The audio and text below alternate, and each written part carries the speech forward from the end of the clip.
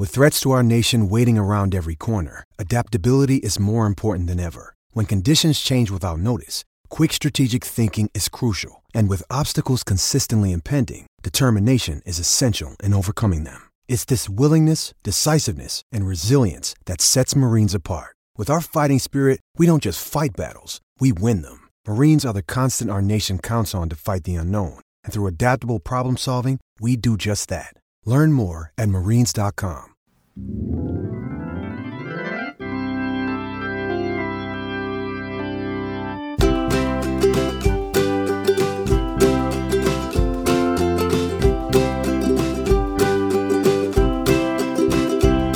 Come meet me at the Museo with Alan and Daniel. We'll talk about the Cardinals all night long. Everyone come gather round, listen to your favorite sound. We'll talk about the Cardinals all night long. We'll talk the games and all the rest, about the team that we love best. We'll talk about the Cardinals all night long. We're gonna talk about the Cardinals all night long.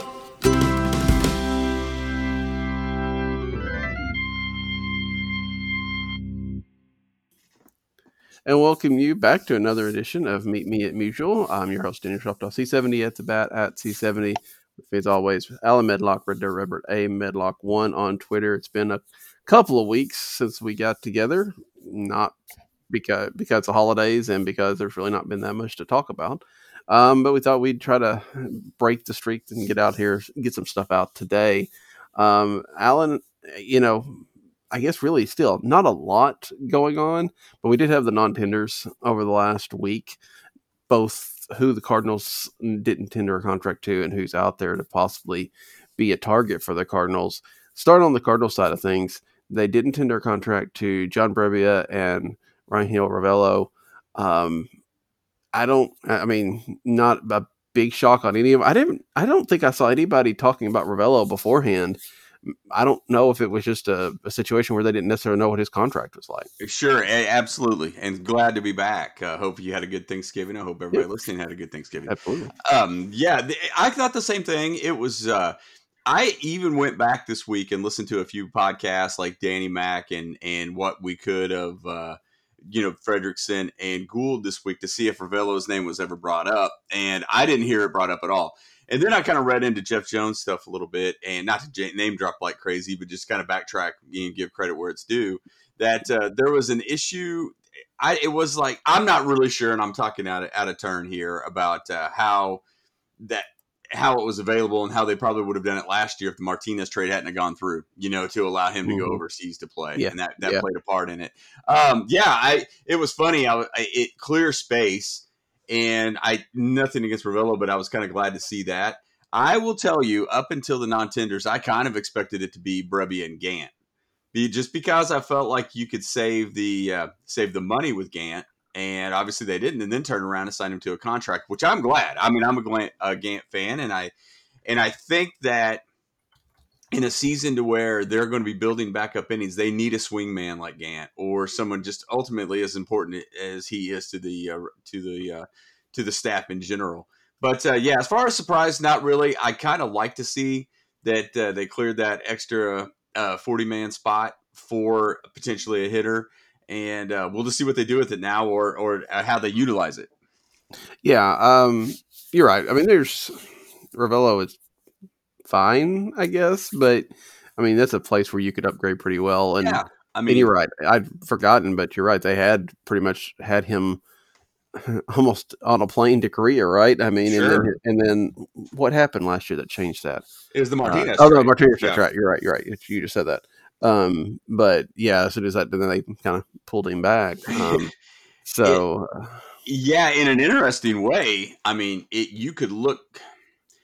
I would think that he was probably, in 2020 with COVID, that may be a different story. But if in a typical year, you could look and say, hey, look, he was in the big leagues. He's probably pretty happy with that. But when you look at it, in the short term, he probably missed out on a lot of money going to Japan. And it's one of those, that's kind of why I looked into that. I was thinking, well, that may not have been an even trade-off. Now, I'm not sure anything is normal right now, so I'm not sure how much that goes into it. But I did kind of think that was funny that he probably left a pretty big payday for them to bring him back.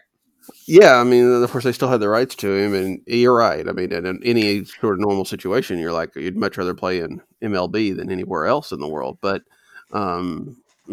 given the situation, he probably would have played more and probably made more overseas this year. So, again, and hopefully somebody over there will grab him up this year. I imagine that would probably be the case. As for Brebbia, I feel like it's a pretty obvious. If Brebbia hadn't been out for all of next year, basically with this, or at least most of next year with Tommy John, they wouldn't have done this. And it sounds like they're still trying to sign him to some sort of minor league deal, let him rehab. But they just couldn't afford to go into this off season with a guy on their 40-man that, granted, they're going to be able to put him on the 60-day DL whenever things roll around in the spring. But until then, you got to carry him, and they might need that roster spot. So, it was tough because Brebbia's good. And Brebbia will probably draw some interest, but I have a feeling that's going to be a situation where they're going to sign him to some sort of minor league contract, let him rehab, and then when he's ready, bring him back up. Yeah, I agree. I could see it being a minor league deal turning into a Gant type deal. I kind of thought that was the first thing I thought about when I saw Gant's contract. Yeah, and Gant worked out pretty well. I mean, boy, if they didn't non-tender Grant last year after that terrible second half. Yeah. I know the finances are different this year, but it seemed very unlikely to me that they were going to untend, because he had a strong 2020. Granted, in obviously still 60 games or whatever, and you take what you can from that. But it really seemed like they're not that anxious to get rid of him. And Derek Gould has pointed out, I think, in his chats, and probably other places, because that's the way Derek will do things. That, swingmen are going to be big coming in the next year as people continue to ramp up innings after such a year like this. They're going to need guys that can either start or go 4 or 5 innings or whatever. And that's the kind of thing like we'll probably see at Alex Reyes. He may not be a starter next year, but he's going to work his innings up by being a guy that can come in the second and pitch to the fifth or something like that if necessary. Yeah, absolutely. I mean, that's, there's a lot of, he could be extra valuable, this year for the reasons you just pointed out. Yeah. Now, again, we're going to have to decide, how, if he can pitch a full season and be effective. That's still kind of a question mark, at least for me. But for the most part, yeah, I think that you definitely it wasn't a huge gamble for them to keep him. Yeah. As for the others, I mean, everybody else on that list was a no-brainer. I mean, there are people that would have probably liked to see them non-tender Harrison Bader. They're not going to non-tender Harrison Bader. And Jack Flaherty obviously is on that list. He's not going anywhere. I don't remember the others, but they were pretty solid. Maybe not Reyes Hicks, as well. Hicks and Reyes. And, they were substantial. Yeah, so they were not going anywhere. So Cardinals really did not have any drama around theirs, unlike, say, the people in Chicago, which there was that idea of, they might not tender Chris Bryant a contract. Sure.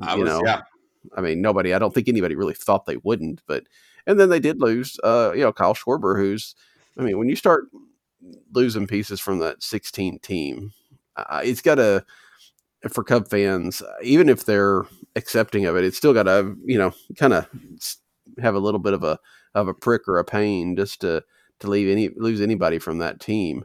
I know, the Cardinals are in a different situation, obviously, because they win more often, but even the 2011 team, when you start seeing that team start to dismantle, it's, you understood it, but it wasn't, real great to feel.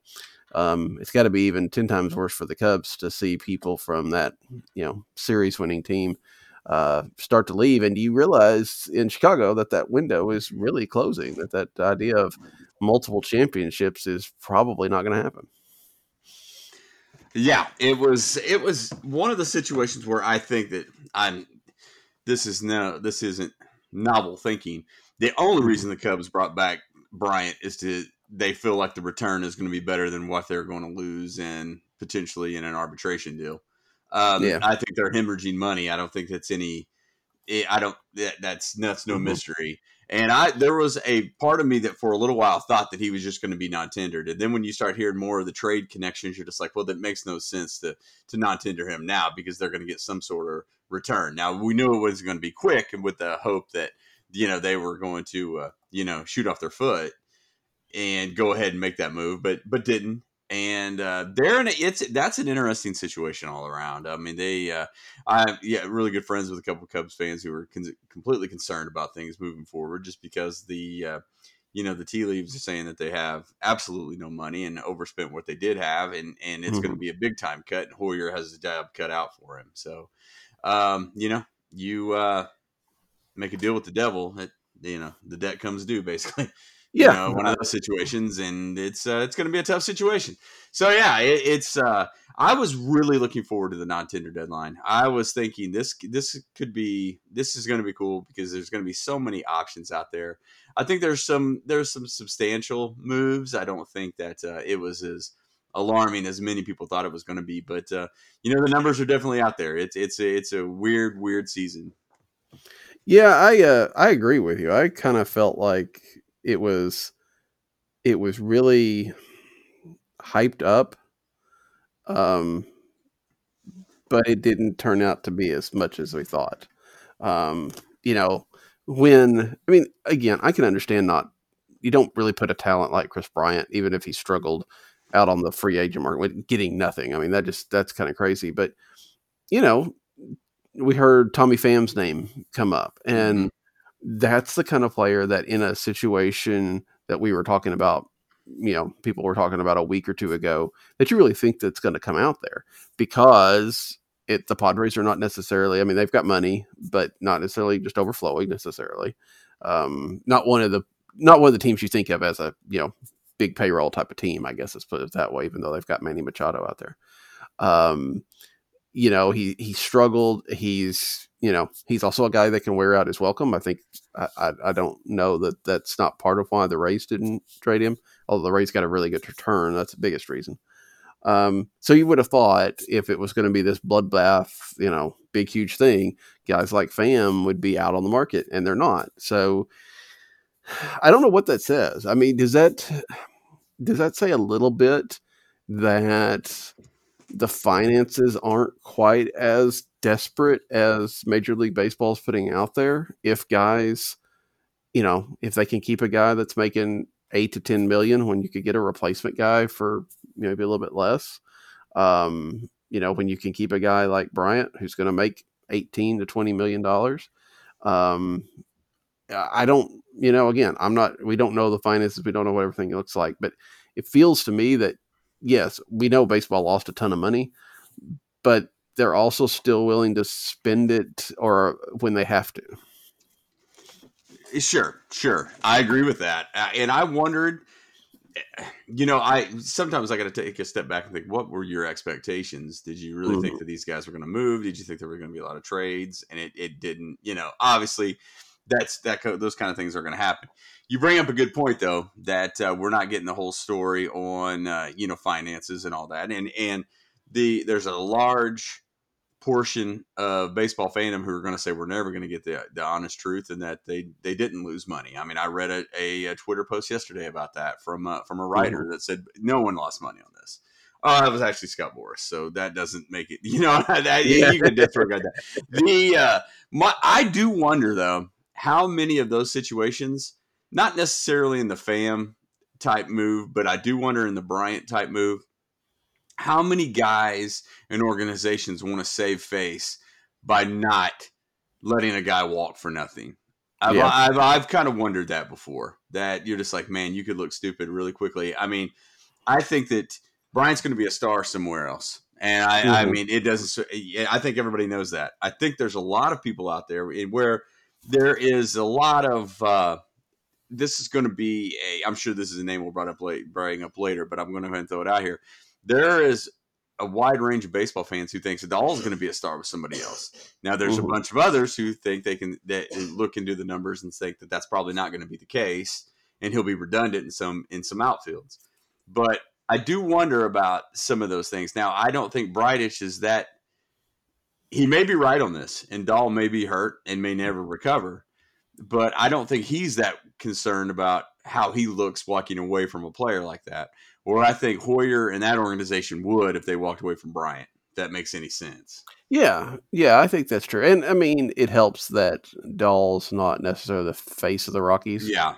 I mean, if Arnaldo is in that situation, they're going to keep him. I mean, obviously he's not because of the long-term contract, but they would not be non-tendering a guy like that or a guy like Trevor Story where they've tried to, I think that they're unlikely to do something like that. But you're right. I mean, I think that there's differences and there is some idea of saving face. And I mean, Chris Bryant, if somebody picked up Chris Bryant for free and he went out and won the MVP, I mean, Cub fans would never survive, I don't think, to some degree, especially when it's your guy, right? I mean, David Dahl was also developed by the Rockies, and that's understandable. But the odds of him becoming, the MVP, I think, are much slimmer than a Bryant. So you're right. I mean, it's I don't know, interesting situation.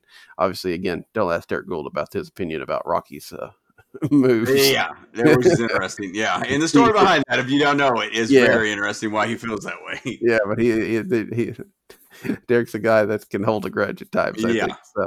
So, anyway, constantly on the defensive. Yeah. So, I know that there's been some names out there that really been tied to the Cardinals.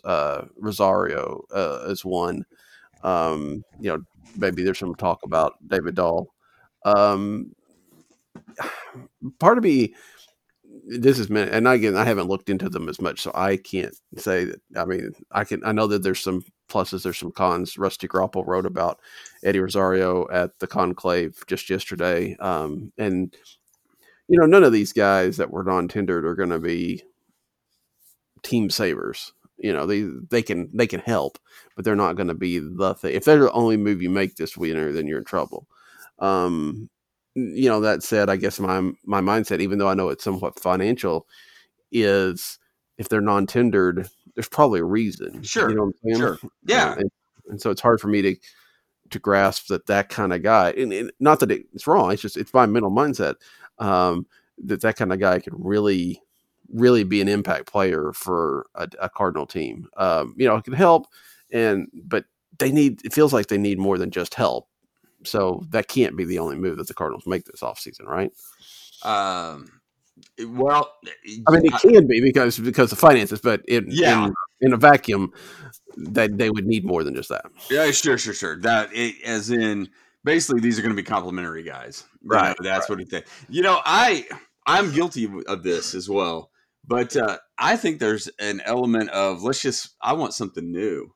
Mm-hmm. One of those things that we want something. I mean, there's several text messages that you and I traded last year, and me and my friends, we traded last year to where I was like, here's the thing, these guys may come around, but this has just become boring. I mean, something I would like to shake this up in some way to happen, and Carlson did that for a bit. And maybe that's where the 60-game season was beneficial to where, for 20 of those games, you got Carlson, and it kind of broke up the monotony a little bit.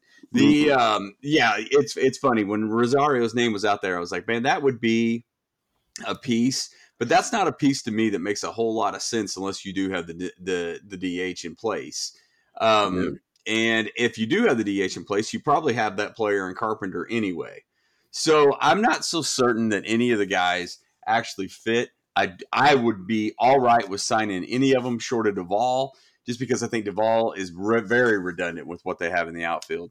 But when you talk about Dahl, Rosario, I'm not so sure about Rosales, or Hanser Alberto. I'm not so sure about just another infielder in that situation. But I do wonder if where some of the improvement they're going to find offensively isn't going to be somebody that can share third base or be your everyday third baseman with the hope that Carpenter is either your DH or your a bench bat. I wonder about that.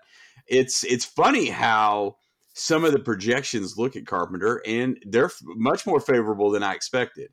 and I don't know how much they buy into that. But yeah, I'm guilty of, hey, I want to see a signing that that could help offensively, and I want it to be a name that we haven't heard 1,000 times before in the organization.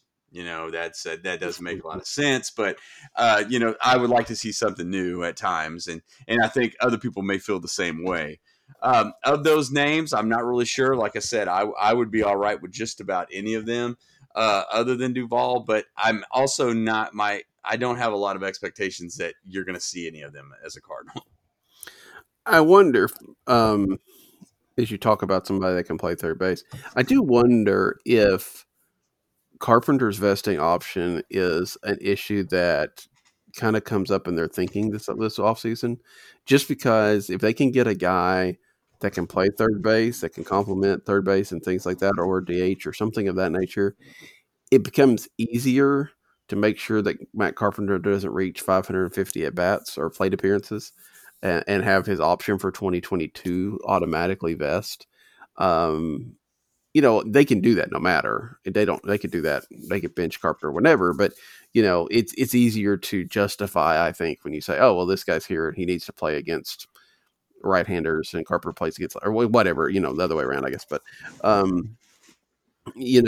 just wonder if that's, I mean, it's not a huge consideration, but I wonder if there's that idea that, if we can get a guy, even if it's a versatile guy that can play different spots, if it can limit Matt Carpenter at least somewhat, because I don't think any of us think that Matt Carpenter is going to be 2018 Matt Carpenter or the good 2018 Matt Carpenter, because there were chunks on either side of that amazing stretch that were not so good.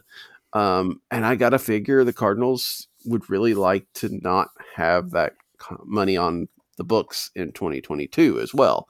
I mean, if Carpenter comes off and Fowler comes off, and I think there's another. There's a lot of money.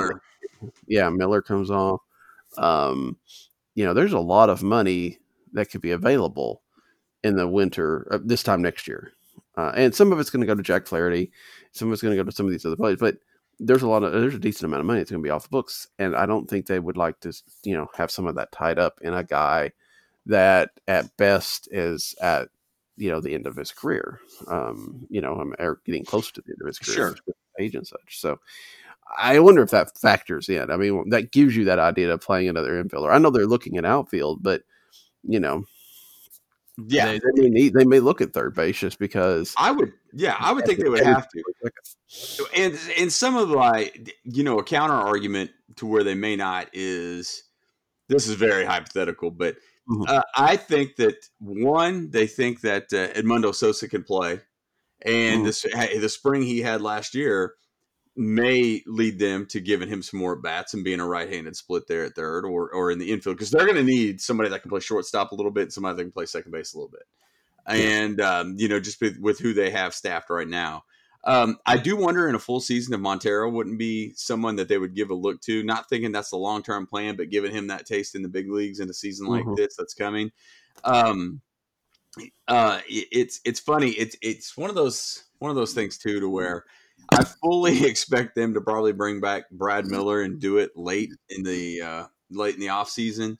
Yeah. And probably do it for like another $2 million deal, or $1 million if they can get it. He's one of those. I like Brad Miller. I'm not super confident that that's an upgrade at third base, though. Defensively, I would like the bat. I would like a full season of that. But all this begs the question. You're just like, how much improvement do you want to see, and how much do you expect them to go get? I mean, would you rather them spend? Is the offensive upgrade worth it to say you spend $8 million on Rosales or $8 million on Colton Wong? If that was possible, I don't know. Wong would seem to answer a lot of the questions for him in the direction that they're going, but just not at $12 million. So I think that ship has sailed. I don't want to say that, but then you're just thinking, if that money's there, you may want to rally back, or reporting out there saying that they're trying to improve offensively some way. So I really don't know. I mean, I feel like Sosa's going to get a long run, and whether that's as you just typical your backup infielder, it's understandable. But if it's a split at time at third base with Carpenter, wouldn't surprise me either. I don't disagree with you too much, but I'm a little surprised Sosa didn't get an at-bat in the major leagues this year. I mean, he was on the starting roster, didn't play for those first few days before COVID, went on the COVID diet. I think he was one of the ones that was sick. And then when he came back, went to Springfield and never returned. And I'm a little bit surprised that they didn't find some way of bringing him, especially with expanded rosters and everything that was going on. Granted, he was sick during the huge part of the doubleheaders and things like that. But, that was a surprise to me, when I started working on the exit interviews and looking, I realized that he didn't even get I didn't have to write one because he didn't get an actual plate appearance this year. I don't know. And then I guess, we don't know what they saw at Springfield. They seem to have really liked, Liberatore and things like that. But, some of those guys may be closer than we think and influence what their decision making is as well. Well, and after reading what Lane Thomas went through, and it kind of justified some of the things that we thought or didn't know what was going on, but kind of thought, man, he's going to fall out of favor with these guys. This isn't good. Then you kind of start thinking, well, were some of these guys really, really, really sick? That's wasn't reported, and in some instances you can't. And I do wonder if it was much worse for some of these guys than the others. And that's one of those where I'm just trying to think, should we give everybody a pass in that situation? Because we just don't know. Yeah, I mean, that is tough to figure out. I don't know. I don't think anybody knows exactly how much you weight that, how much do you factor in, but and I would hate that, but Lane Thomas unfortunately hit at the wrong time because completely that outfield, I don't think you can just assume that he's going to be a boost for it. And you've already got 4 guys in front of him. And, I don't know. I don't know what that means for him this off season, even if you're factoring. I mean, maybe it's more likely that they keep him, especially if they can stash him at Memphis, if there is a minor league season, which we still don't know.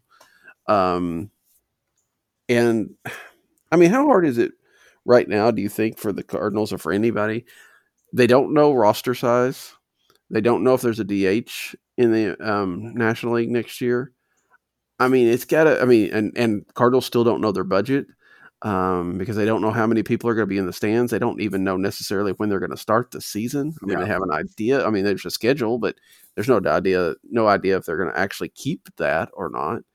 I mean, the fact that anybody has signed this winner, and I know that the Braves signed a pitcher and the Royals signed one, and there's been a couple signings here and there, but the fact that anybody has signed is almost crazy to think about, just because of all the unknowns that are out there for the whole industry. Sure. As far as season length and minor league possibilities, now I do think there's enough smoke that those things have been discussed. Nothing determinate, but I think that there's ideas about what's going to happen if this is reached or this is reached. I just think there's deals. I mean, Mo was on Sports on a Sunday last week, and he brought that up and said they expect there to be a minor league season, whether it be a full season, whether it be a half season, or whether it be a season where you're playing at the spring training complexes. They said that much they're sure of, that something like that's going to happen. He didn't get into definitives after that. Do you expect the winter meetings to hold some of that? I wouldn't be surprised to hear about the DH next week. And I think that it may play it safe to where I think it's going to happen to where a lot of the National League teams are being told not to, or the Cardinals in particular are preparing like they are not going to have that option. I'm not so certain, especially if you're hearing things like 140 game season and the travel schedule is going to be similar to what it was this year. Fans may not be in place and you may get 40 to 50% by August. I'm thinking that they're going to play it safe on this one, but let me be honest. I thought everything was going to play it safe in every sport this year, and that's kind of been the furthest from the truth. Yeah, I don't follow the other sports as much, and of course, NBA and NHL, we don't really know what they're going to look like, just because they played their playoffs in a bubble, and that's not really conducive for a whole season, I don't think. and we'll see how that goes for Yeah. them when they Yeah. start up. But Well, and I mean, I'm a huge college basketball fan, mhm. and I love that we've rolled into right after baseball into some basketball and get moving on that. You can't convince me that starting in January wasn't the right move. Just because I feel like you're playing with fire, doing it Yeah, in yeah. December. Set back a month, get things together, play a conference only season if you have to. But money is the determining factor on a lot of these things, and sometimes I think it trumps judgment. Oh, sure. And I know that and you probably know the local college here that's playing in the Great America Conference, Division II level. They did that. I mean, they didn't play football this this fall, and basketball doesn't start until January. I mean, I'm sure they're practicing and things like Sure. that, but they're not playing and they're not traveling. And with the idea that hopefully January was better. I mean, they made that decision a while back, and I don't know if things will change now that January doesn't necessarily look like it's going to be any better. But some have, and I mean, I see the reports from the NFL and all the cases they have and the games they're pushing back, and some of the times that they're playing where I feel like, why are you? Just Yeah. I don't think baseball would have played in, and football is much more of a sport where I'm a little surprised we haven't heard of a transmission across teams in football. I wasn't too surprised when baseball didn't have that, but I'm a little bit surprised we haven't seen somebody that got sick on one team from playing another team. You know what I'm saying? Yeah. No, I completely agree. I felt like football was the biggest gamble of all, Mm-hmm. and there's a part of me that I mean, I'm no conspiracy theorist, but I do wonder if it's one of those that come hell or high water, they were playing football and the country wanted that to happen. Well, sure.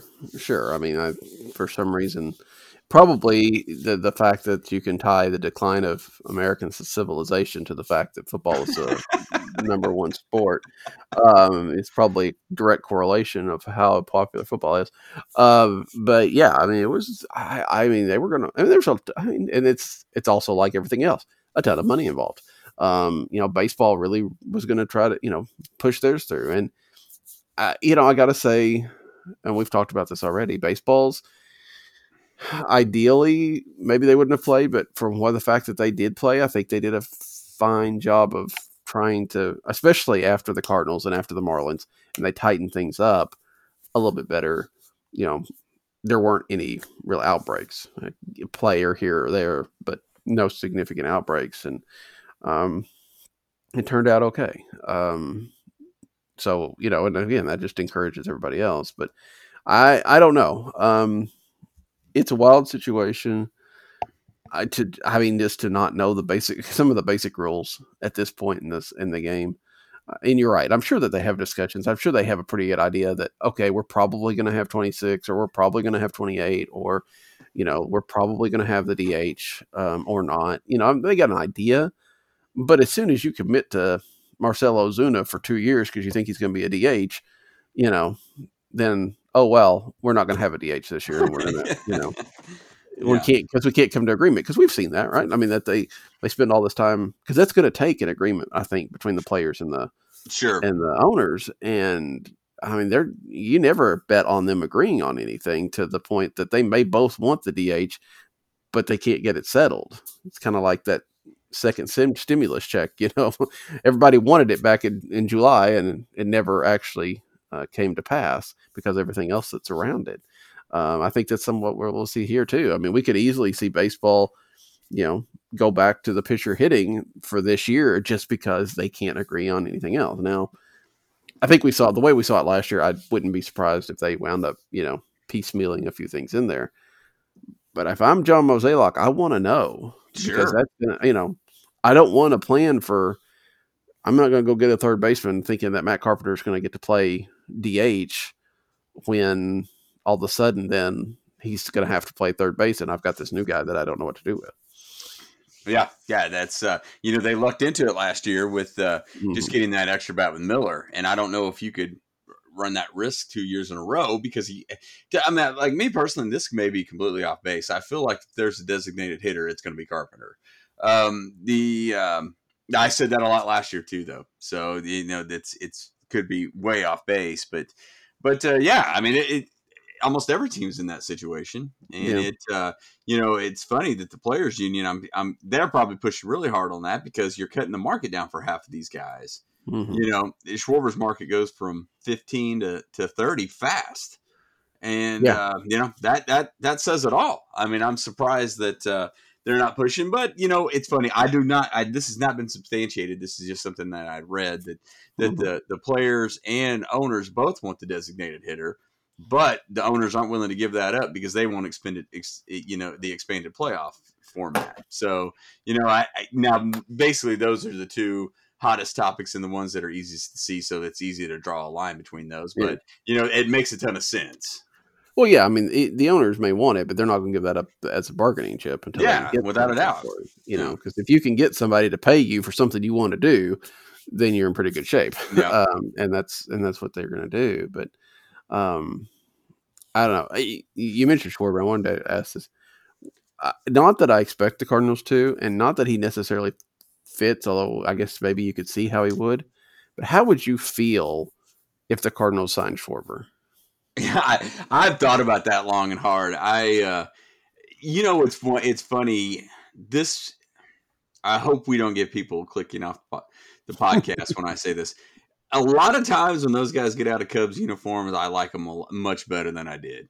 And it's one of those to where I could see Schwarber, and then when you look at his numbers and his walks and his power, you're just like, I could forget a lot of bygones pretty easy on that one if he were to be in a Cardinals uniform. Because I'm also one of those that think that to go to the Cardinals, you're pretty dang motivated at that point, and you're going to have a pretty good season. But I could overlook it, rather quickly. Some guys I probably can't say that about. I don't know if I would ever be able to say that about Contreras.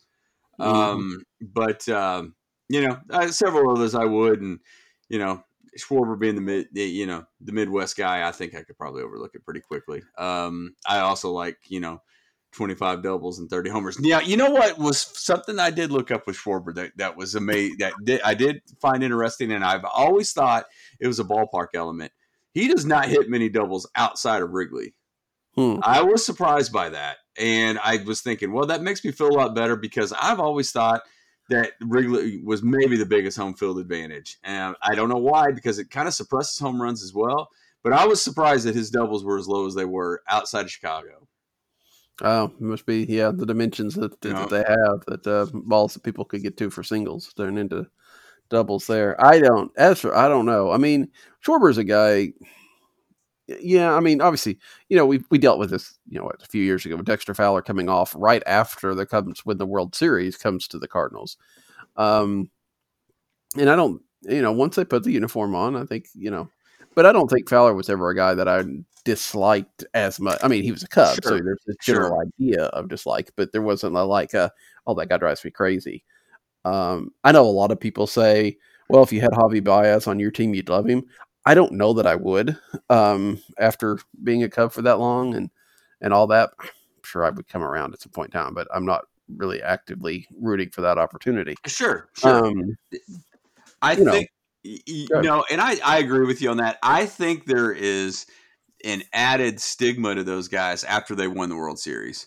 Where it's one of those, you're just like, okay, that was the team. You look at Rizzo, you look at Baez, you look at those guys and Schwarber and think, man, that was the group that won it. I mean, think how quickly, it was tough not to like Lackey in the first place, and it was easy to dislike him when he left. One of those type of situations. Yeah. So I agree with you. I could see that. Yeah, I think, ironically, I would be okay with a Chris Bryant. Completely. Partly because I don't think he's ever destroyed the Cardinals. Rizzo, I don't mind him as a player, but I think the fact that he stands on the plate and I mean, I think that would drive me crazy even if he was a Cardinal. So I don't know. Well, what's funny about Bryant is I get the feeling Bryant hates the Cubs as much as Cardinals fans do. That may help. I don't think there's any love lost. And you can read a Peter Gammons article that he posted today, which is phenomenal, by the way, on The Athletic about the future of baseball. He makes the comment of a guy like Bryant losing his love for the game, which is kind of heartbreaking. And it's basically just a one-line deal in there. And you thought, wait, things must be really bad in Chicago between those two. It's never been good, right? Yeah. Because when you hold him down like that pretty blatantly, and it's funny that they held him down to get that extra year, and then they almost non-tendered him. Yeah. You know what I mean? If they hadn't held him down, he'd have been a free agent in this year, and they could have saved their money. Yeah. They could have let him walk, and then they could have said, well, wouldn't have had to worry about it. So, I guess to some degree things come around to bite you when you try to be cute and technical. But yeah, I think that's one of the things that it is good that the Cardinals just don't do that. I know there was a lot of talk about, Dylan Carlson and whether they'd hold him back down, because he is one of the biggest ones that they've had. And to be fair, I think he came up like right after this year, but that was because it was right after the COVID stuff. I mean, I don't think that played a huge deal. They didn't play anything, but we've seen him. Jordan Hicks. I mean, he jumps. He wasn't even on the 40 man, and they start him up. I feel like the Cardinals, for the most part, are pretty good about bringing up their players when they feel like they're ready, and when they can help the team, whether that starts the clock or not. I really can't think of any time that they've done that kind of, this guy's clearly ready, so we're sending him down for 2 weeks, and hoping that then all of a sudden, oh wow, now he's ready, and bring him up. I guess the closest thing might have been the year that they sent down Shelby Miller, but then Miller went down and was just terrible in Memphis, and didn't, and it kind of proved maybe a little bit of the point. And then it took a while before he came. And I don't know if he was sulking or what. There was that idea, the fans come up with, well, obviously he's just pouting and stuff like that. No, he may just not be ready, but that's probably the closest one. And even then, it really wasn't a situation I think that was necessary. So, again, it's a long way of saying I'm glad the Cardinals do what they do. And sure. I think that's one of the reasons they've been successful is because they're willing to bring up the talent that they need at the times that they need it. Yeah, no, I completely agree with that. I don't think that you have to worry about the Cardinals doing those things in a situation to where the money would make more sense to a city in an organization like St. Louis than it would to the Cubs. Because the Cubs are a weird situation. The Cubs are a big market team, and they don't have to play those kind of games and did. And sometimes it comes back to bite you. I remember just when you said that, I was thinking, Walker, they rushed through because of the spring trainings that he had. And that was quick. Tavares, I remember there being some angst over calling him up, kind of like Arozarena at the time. Mm-hmm. But, he performed well, but struggled a little bit in Memphis before he came up. And then he struggled a little bit up here. So Miller, I think, is the only one that I could think of that there was anything similar to that. But I don't even think that felt warranted. I didn't feel like that when he moved down. But no, anybody that we say that to is going to say that we are sanctimonious toward how the Cardinals make moves as well. Probably but, true. But, that's it. I completely agree with you, basically. Yeah, Miller he could have come up, I think, but it wasn't like he's clearly ready. Yeah. And Tavares, boy, I think, let's be fair. I think Tavares stayed down in part because they didn't know how Mike Matheny was going to use him. I can see that. We saw that a lot, right? I mean, with Colton Wong and others, that they basically said, okay, if you're not going to use him, we're going to send him to Memphis. And I think they just didn't want to. In fact, Tavares went back down after he was called up, after being here for a while, in part because he wasn't necessarily playing as much as he could. And he did struggle, but it was like, I think John Mozeliak at least was like, if I'm bringing this guy up, a big time prospect, we're going to commit to playing him. And Mike Matheny just didn't do that for whatever reason. He wasn't willing to let them, be out there and get that experience. So, you factor that in as well. And, I guess then you argue, well, maybe Mike Matheny should have been here as long. And that's a situation we've covered quite a bit. And we don't have to worry about it right now. But But yeah, I think the Cardinals do business pretty well. I can't say that I'm disappointed to see that 2016 Cubs team starting to crumble, because I did worry a little bit. I mean, when they hired Theo Epstein, I got concerned because I felt like they actually had somebody in place that actually knew what they were doing for the first time in probably a century. With their track record of doing with the track record, I mean, he did in Boston, and to some degree, he did what he did here. He built the team up, got the title, and then left when things are starting to. I mean, he sold out. They traded a lot of guys to get to that team. Yeah, you have to.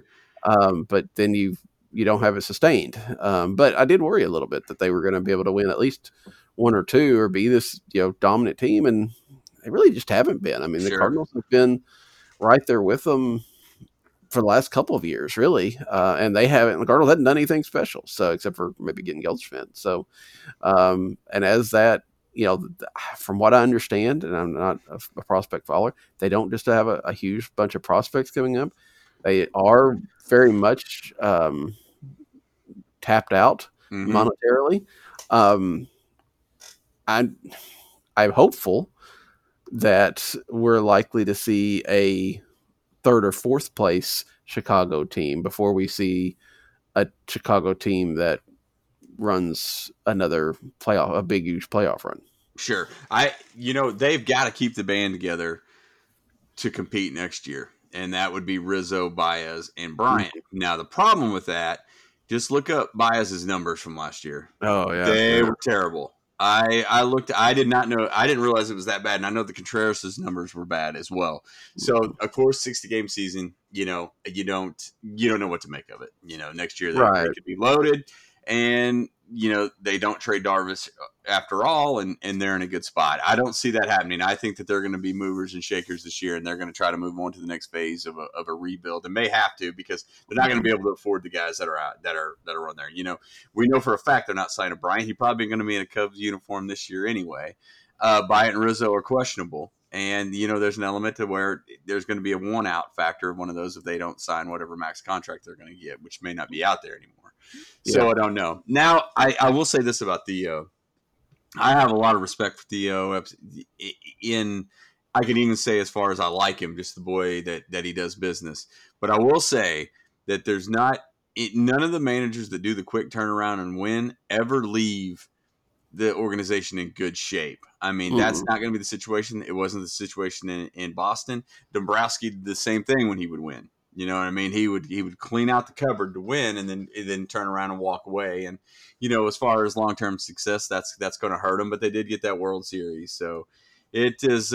It's funny that you bring that up about how you thought that there was a chance that was going to be a dynasty, because I did too, because they were so young and they were so electric. But the guy that could probably own that town is now the manager in Anaheim. And that probably speaks volumes. That's the one that got me. I felt like that was going to be a lifelong deal. And, he's no longer in the organization, and neither is Theo. So, we were off base, and that's probably better as Cardinals fans that we were. Oh, yes. I feel much better about being off of that. We had talked about going through the latter half of the exit interviews, but we've already run to 45 minutes, so I don't necessarily want to do that. That's another 45 minutes at least in itself. But I guess then let's just kind of start wrapping this up. Yeah, winter meetings are next week, and that's, I put quotes around that to some degree because they're not meeting in person. They may have their presentations that they usually have at the winter meetings via Zoom and things like that.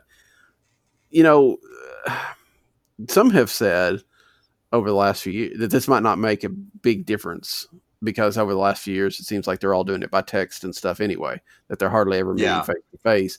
But it's going to slow down because of all the financial situations around it. But, agents don't get to come make their presentations. I think there's just this idea of even being all together, even if you're not necessarily meeting hand and, to focus you a little bit more and you don't get distracted by, other stuff that's going on, you can kind of focus on materials. I just don't think there's going to be a whole lot of activity next week, even if they finally do decide on the DH or the roster sizes. I just don't see that there's much. I feel like this is a winter that anything that happens is probably going to be January or February. Yeah, I completely agree with that. In a time after Thanksgiving, before Christmas, where the Cardinals typically do all their business, I don't assume that anything would happen other than the possibility if one of Wainwright or Molina come back or both, that would happen. Yeah. As much as I would love to say, hey, sign that bat, get the veterans back in those two, and let's close the door and be ready to go, and they'll know what they have. I just don't think that's going to happen. The Cardinals are in play in March in a normal season. I can't imagine where that would be different in a COVID related season. I just think it's going to be long. I almost expect the season not to start till May and then play 140 games and just to play it safe with the vaccines coming out and all that, which may mean that this is going to be a longer offseason and maybe a much slower offseason than normal. Could be. I mean, that's legitimately fair. And even in best of times, there is an idea that if you, especially with all those free agents out there, if you jump now, maybe you could get a deal. But I think the Cardinals have typically looked at it as the players are you don't get a deal until there's pressure on the players to sign, and that's January, February, right before spring training, whenever that may be. The Cardinals don't want to ever get out there and set the market. I don't think. You're right. Molina, Wainwright, I think those deals, if those deals are going to get done, I imagine they get done before Christmas. Yeah, I agree with that. But that to me feels like that's it. And I think that, we hear a little bit of talk about talks progressing with Molina, for whatever reason. And I don't know if it's right. I don't know if it's good. We can argue about that, but that does seem to be their focus right now. Is they want to sign Wainwright, they want to sign Molina, and then they can figure out maybe what they have left. And maybe that's an idea of, we don't know what kind of team we're going to have, so we want to make sure we've got something that draws the fans in when they come. And the idea of a Wainwright Molina retirement tour, if nothing else, plus a year away from the ballpark, people are going to show up. People will come, right? People are going to show up to see that, even if the team is struggling. If they, again, with vaccines, if they feel safe and things like that, you're going to have that. Now, that's a little bit of a stopgap, maybe, then you can start saying, okay, you've gotten people back in, you've got your money flow running, you get the stuff, people coming off the market, off the payroll, we can really go big in 2022. And this is just our way of kind of bridging the gap, is to bring back the band and hope everybody likes the old hits. Again, I'm not sure that I disagree with that. I don't know that there's a better way to do it with all the financial issues that we don't necessarily know. But it also doesn't inspire you to think that 2021 is going to be a really great year for the Cardinals. Yeah, I've thought about that. Some of the projections that came out yesterday worry me a little bit. Sometimes maybe the overly optimistic view on my side is, did the guys kind of hit rock bottom last year? Is it just one of those? Is the season too short to tell? Is O'Neill ever going to be what we think he's going to be? That will go a long way. Are we going to get is Carlson a full season going to be that beneficial? Is Edman going to bounce back to his rookie year? Are they going to alleviate some stuff for DeYoung? All of those things. There's a whole lot of what ifs. And that kind of brings me full circle to some of the guys that were on the waiver wire type situation, or the guys that are available right now. There's a part of me that thinks Schwarber and Rosales are probably out of their price point. And as much as I like Dahl, do you want another question mark? I just don't know. And that's the thing to where I'm trying to not get – I think they'll be competitive just because they have the pitching. I've said that 3 years in a row, and that's going to blow up sometime. But I feel like they'll be in it. But I do wonder if we're not going to have a conversation in June about how boring and redundant the team is, and that's a concern of mine. Yeah, I mean, I think that's legit. I think, but I also think that I would be surprised if the Cardinals weren't a 500 team next year. I would be surprised if they didn't finish ahead of Pittsburgh next year. I mean, Yeah. there's still going to be the disappointment and downside for Cardinal fans is different than there is for other teams, and that's the way we look at it. But I'm not. So I'm not. I don't want to spin it as if they win 82 games, a successful year or anything like that. But it's better than what it could be. Well, and the funny thing about it is, Vince Rudy, he's been slowly but surely putting out his projections, and he had him in 85 wins. And my reaction was that probably wins the Central next year. That because if Bauer doesn't come back and they're trying to trade Sonny Gray in Cincinnati, that's going to be a step back for them. Chicago, you and I have both talked about that. And you just wonder, you're just thinking, okay, these are attainable. You get to 90 and you're almost a lock. I mean, we talked about that, I think at the very end, the beginning of the off season, of this idea that do you just, do the bare minimum and then sell it as, well, everybody else is worse, so we're going to be a playoff team because everybody else is worse. The problem with that is, and again, the problem with that is when you look at it on paper, it's fine. But when they actually put the, things to the actual games, somebody winds up surprising you, it may be that Milwaukee, even they're always going to be in Milwaukee now. With Council and within their front office, they're always going to be in the middle of it. Yeah. But it's a year where their pitching actually comes together, and they get another great year out of Yelich, and all of a sudden, boom, they're ahead of you. I mean, because if you're in a weak division, all you have to do is lose that division by one game, and you're out of the playoffs because you're probably not in the wild card discussion. If the division winners win in 84, you can't win 83 and think you're going to go to the playoffs as with that backup. And the Cardinals say they want to be competitive, so I feel like they're going to do some things around the edges. I agree. I agree with you on that. I feel like you can read enough of the reporting out there that there's going to be some improvement, and the lineup that you and I make out is not necessarily going to be the lineup, but it's tough to see where that's going to happen. With me, I mean, I don't know. Yeah, I agree. I don't know how they're going to do it. I don't think that there's going to be any one big move that says, "Oh, they're better now." I think there's going to be I think they're going to probably talk about, getting a platoon thing going and hoping that, two are better than one. But, I just have to wait and see, I guess. So. Sure. Anyway, right now we have tentative plans to be back next week with a few guests to do the Cardinal, what used to be the Cardinal Blogger Awards, kind of go over a little bit of that. Other than that, I don't know unless the Cardinals do something between now and then. If they sign Wainwright or Molina, we'll probably try to get a show back together. Otherwise, we might be January before we get back to it. We'll just have to see how the holidays treat us. Appreciate everybody that's been listening this year, and like I said, we should have a show one sort of another next week, so we won't be completely leaving you hanging. So until next time, that is Alan. I'm Daniel. Good night. Good night. They just won't go away.